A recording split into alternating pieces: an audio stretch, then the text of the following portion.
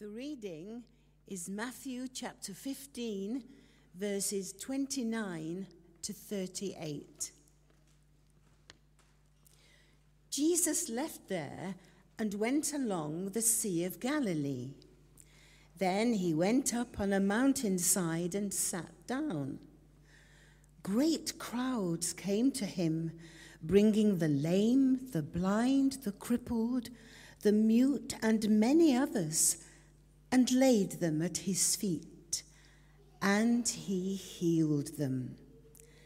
The people were amazed when they saw the mute speaking, the crippled made well, the lame walking, and the blind seeing, and they praised the God of Israel. Jesus called his disciples to him and said, "I have compassion for these people. They may go away hungry, or they may collapse on the way." His disciples answered, "Where could we get enough bread in this remote place to feed such a crowd?" "How many loaves do you have?" Jesus asked. "7," they replied, "and a few small fish." He told the crowd to sit down on the ground. Then he took the 7 loaves and the fish, and when he had given thanks, he broke them and gave them to the disciples, and they in turn to the people. They all ate and were satisfied. Afterwards, the disciples picked up 7 basketfuls of broken pieces that were left over. The number of those who ate were 4,000 men, besides women and children. This is the word of the Lord. Thanks be to God.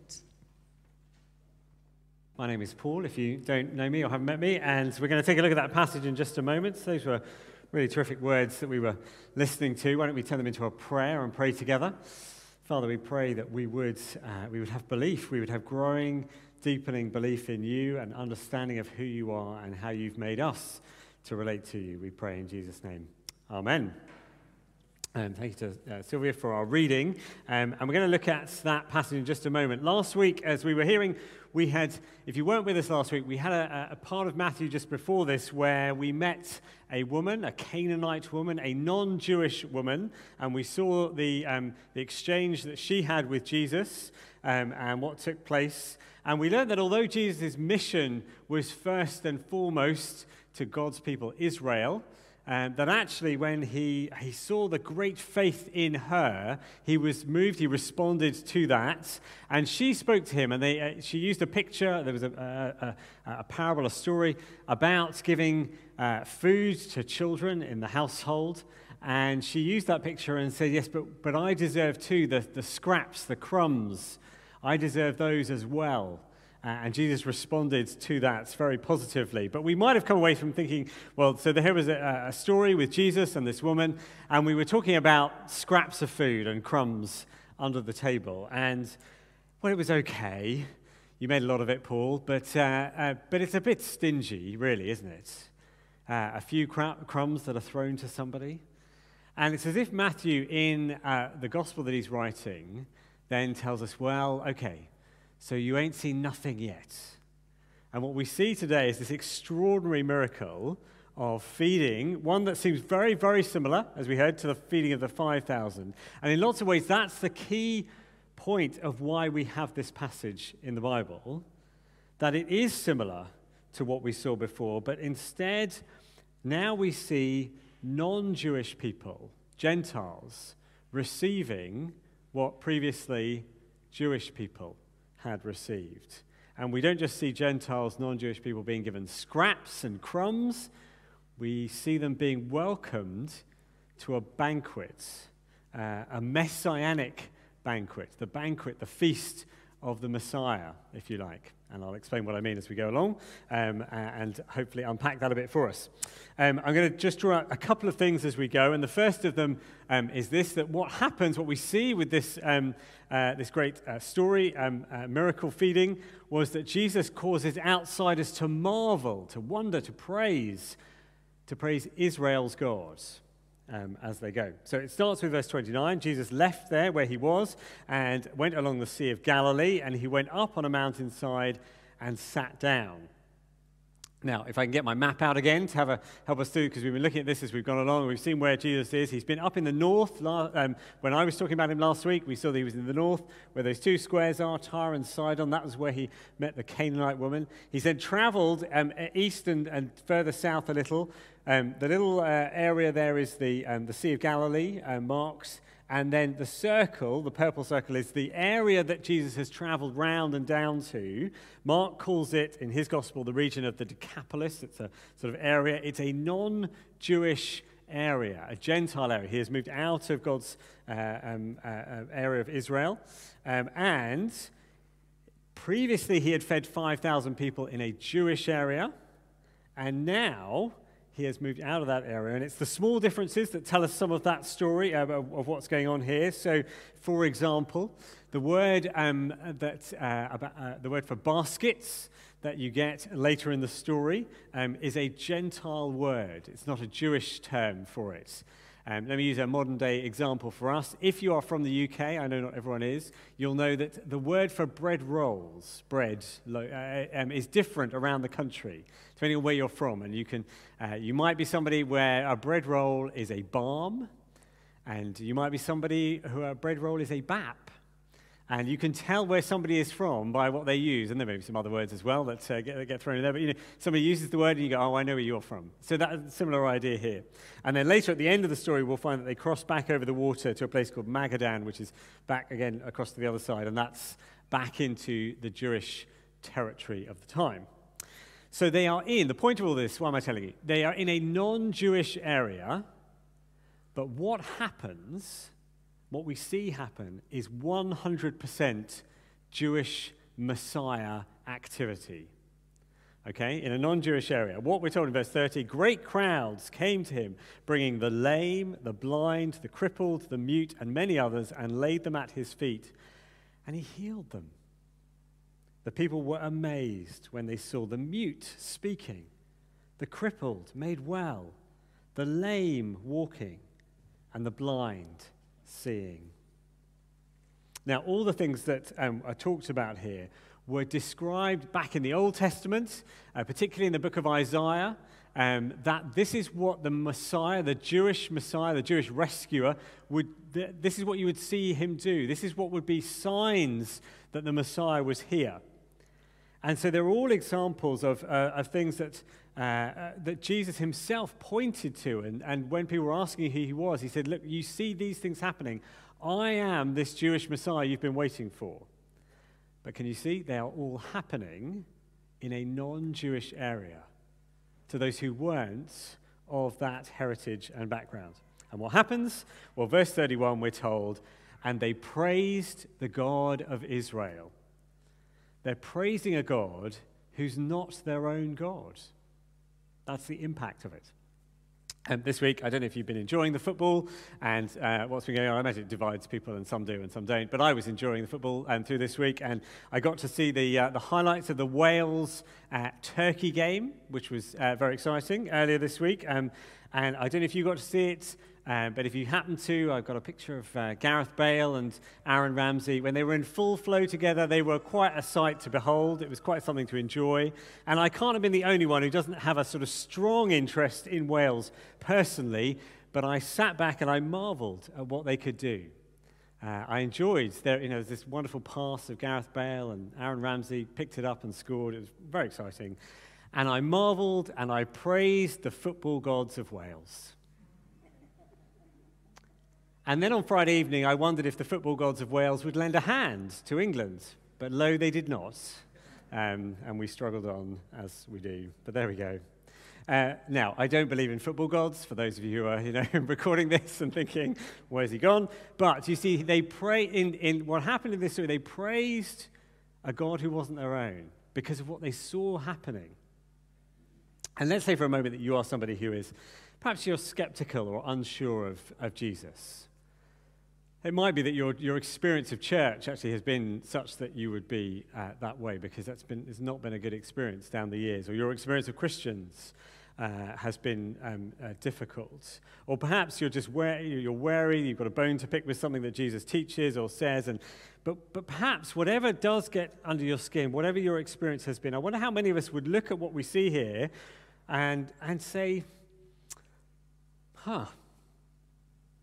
he really does actually treat the weak and the vulnerable remarkably. You might be somebody who says, look, I've really got no interest in Jesus, but to be honest, he does do more for those who are at a disadvantage in life than I have ever done. And can you see at that point, we're at the very least, we're marveling in Jesus. We're marveling at who he is. And you might be somebody who doesn't feel you're kind of ready to follow Jesus entirely, but perhaps I wonder if we're honest with ourselves that he is more kind. He stoops to those who are more lowly than many of us do. And we see it, don't we, as these wonderful things happen to those who were mute and lame and crippled and blind. So there's a picture here of the people marveling at Israel's God, but it doesn't just stop there. It doesn't just stop at that point. Secondly, then, Jesus invites outsiders in. He invites them to eat and be satisfied. So it's more than just marveling from a distance. So we pick it up at verse 32, and the miracle itself of the feeding. Jesus called his disciples to him and said, I have compassion for these people. They've already been with me 3 days and have nothing to eat, and I don't want to send them away hungry, or they may collapse on the way. His disciples said, well, where can we get enough bread in this remote place to feed such a crowd? How many loaves do you have, says Jesus. 7, they replied, and a few small fish. Do you ever wonder after the first time when Jesus asked them, have you got any food? And they sort of look around each other. They must have, as a group, said, one of us must always have some bread on us, just in case this comes up. Every time we go somewhere, he seems to kind of go, who's got some food? And rather than us all just look around and kind of go, I've no idea. Anyway, so one of them has got a few. How many loaves do you have? 7 and a few small fish. And he tells the crowd to sit down. He takes the loaves and the fish, gives thanks. He breaks it and gives it to them, saying to his disciples, and they in turn to the people. And then we're told they were all ate and were satisfied. And afterwards, they picked up 7 basketfuls of broken pieces that were left over. The number of those who ate was 4,000 men, besides women and children. And then after that, the crowd went away, and he goes across to the other side. Now, Sarah talked to us about some of the differences and similarities of this. The difference is it is a more remote place. The landscape on the eastern side, there's hillsides where they would have gone up to. It seems like it was less like the kind of flat, grassy area from the previous miracle. It's 7 loaves, not 5. It's a few small fish, not 2. It's 7 basketfuls. And that seems to have some significance because previously when he fed 5,000, you remember there were 12 basketfuls. And they seem to be symbolic of the 12 tribes of Israel, as if to say, here is all of Israel being fed and nourished in the way perhaps God did in the Old Testament. Here they're being renewed. Here is the Messiah feeding them, God's people. But now we have 7 basketfuls, which may just be more of a symbol of completion in the non-Jewish world. 7 basketfuls that just similarly signals, here is a completion. Here is everyone being offered a meal and satisfaction. And the differences, I think, are just to help us remind us that it is different to the last time. But the overall story is the same. Here are these people in need, and they are fed. And the reason for that is that I think it's the same miracle, because here we see the same thing happening to the Gentiles. The same thing that was offered to God's people is now offered to those who weren't. And I think that's the bit that's meant to make us sit up and look and kind of go, oh, he's doing that, but he's doing it there. In the news over the weekend, after the game on Friday evening, there was news coverage of fans of Scotland who were clearing up the litter that was in London. I don't know if you saw this. It was put as a positive news story. Here were the Scottish fans who'd been celebrating in London and watching the game, and then they were working hard to clear the place up. And you kind of, it's perhaps a little bit like that. If we had seen them, your response might have been, well, if they were in their own city, you can understand them clearing it up. But here they were somewhere else, and they were offering to do it. You see, they were doing that, but they were doing it here. Do you see the same kind of idea of what's going on? And the way Matthew describes this and what Jesus does when he feeds them, it's not just for show. It's not just a performance. It's not just to say, oh, you see what I did there? I can do this here as well. Jesus, we're told, has compassion on these people. The word is a deep kind of care, a deep emotion for someone. And we read that they too ate and were satisfied. It's not just a kind of token that they were given, something tossed in that direction. Here was fullness and being full and well nourished and well fed. You know that feeling if you've ever been welcomed into someone's home and their hospitality is such that they give you a lovely meal and you're really made to feel really welcome in the house and you enjoy being there and you leave full in every sense of the word, full emotionally, full physically in your tummy. That's the sense here. It's not just for show or some trick that he's doing. Here they are welcomed and they receive nourishment. Those who weren't of God's people, blessed in the same way that God's people were. Now, let's just pull together a couple of threads for this. Where does this leave us and what do we do with this? Well, for those of us, perhaps, the significance of this, particularly if you are a Christian, and particularly perhaps if you're somebody who wants to try and pull together the whole story of the Bible and is asking, well, okay, why exactly is this important? Why does this fit here? With the number of women and children who would have been there as well as the men there, I think we could safely say there were over 10,000 people who would have been at this feeding. And what Matthew is doing in putting the story here after the story of the Canaanite woman is he's showing us something. He's showing us kind of this growth in scale, if you like. So last week when we were looking at it, we saw Jesus talking with the Canaanite woman who was one Gentile who he related to and was blessed by him.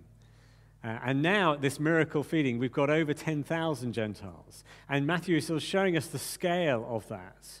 And where that fits into the Bible story is here is Jesus, and I described him as the Messiah, the rescuer, the messianic host who invites anyone to his banquets.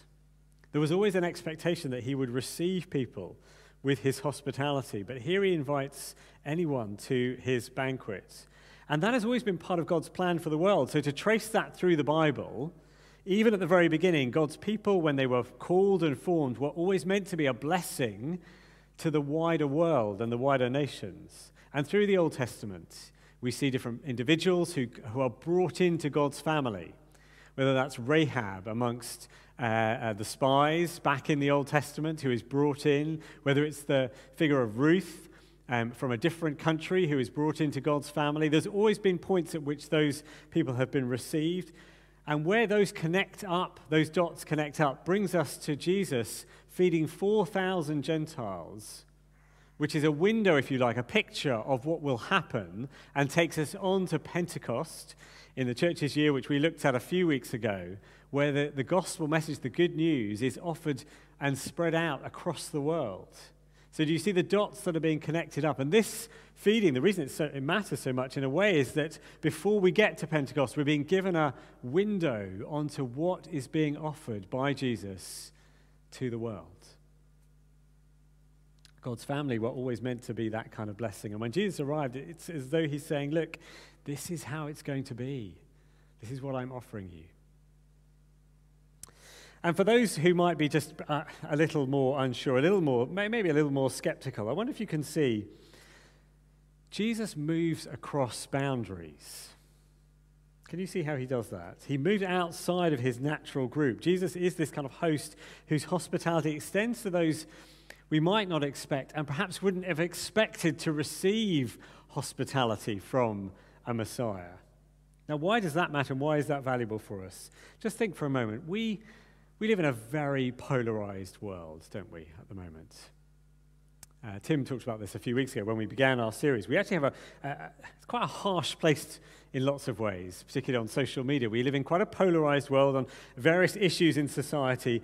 And in that kind of context, failures are often seized upon, and there can be little room for forgiveness or mistakes. And actually, it's pulled us into sort of polarized groups and tribes. And you find yourself having to take a position that is further and further apart from someone else. And the reality of that is then you can find yourself in a tribe, in a group, where actually the overriding emotion is almost one of fear. Fear that you might actually yourself be cast out of that tribe. There is very little grace or forgiveness. We can be cast out of a tribe for whatever failure it might be. We can live in fear. And some here may live in fear of thinking, I could easily lose my place in this tribe. And I wonder if we can see, just as we look at Jesus here, Jesus looks to those outside of his tribe and says, you are welcome here. You are welcome with me. And as we look at what he does and how he crosses those boundaries, I wonder in the world that you're in at the moment, have you come across kindness greater than that? I wonder if you found that kind of kindness anywhere else. It's something perhaps to reflect on and to see in Jesus' character here. Actually, he moves across those boundaries. He comes to us, many of us who would not have a Jewish heritage, and he brings himself and offers satisfaction to those who come to him.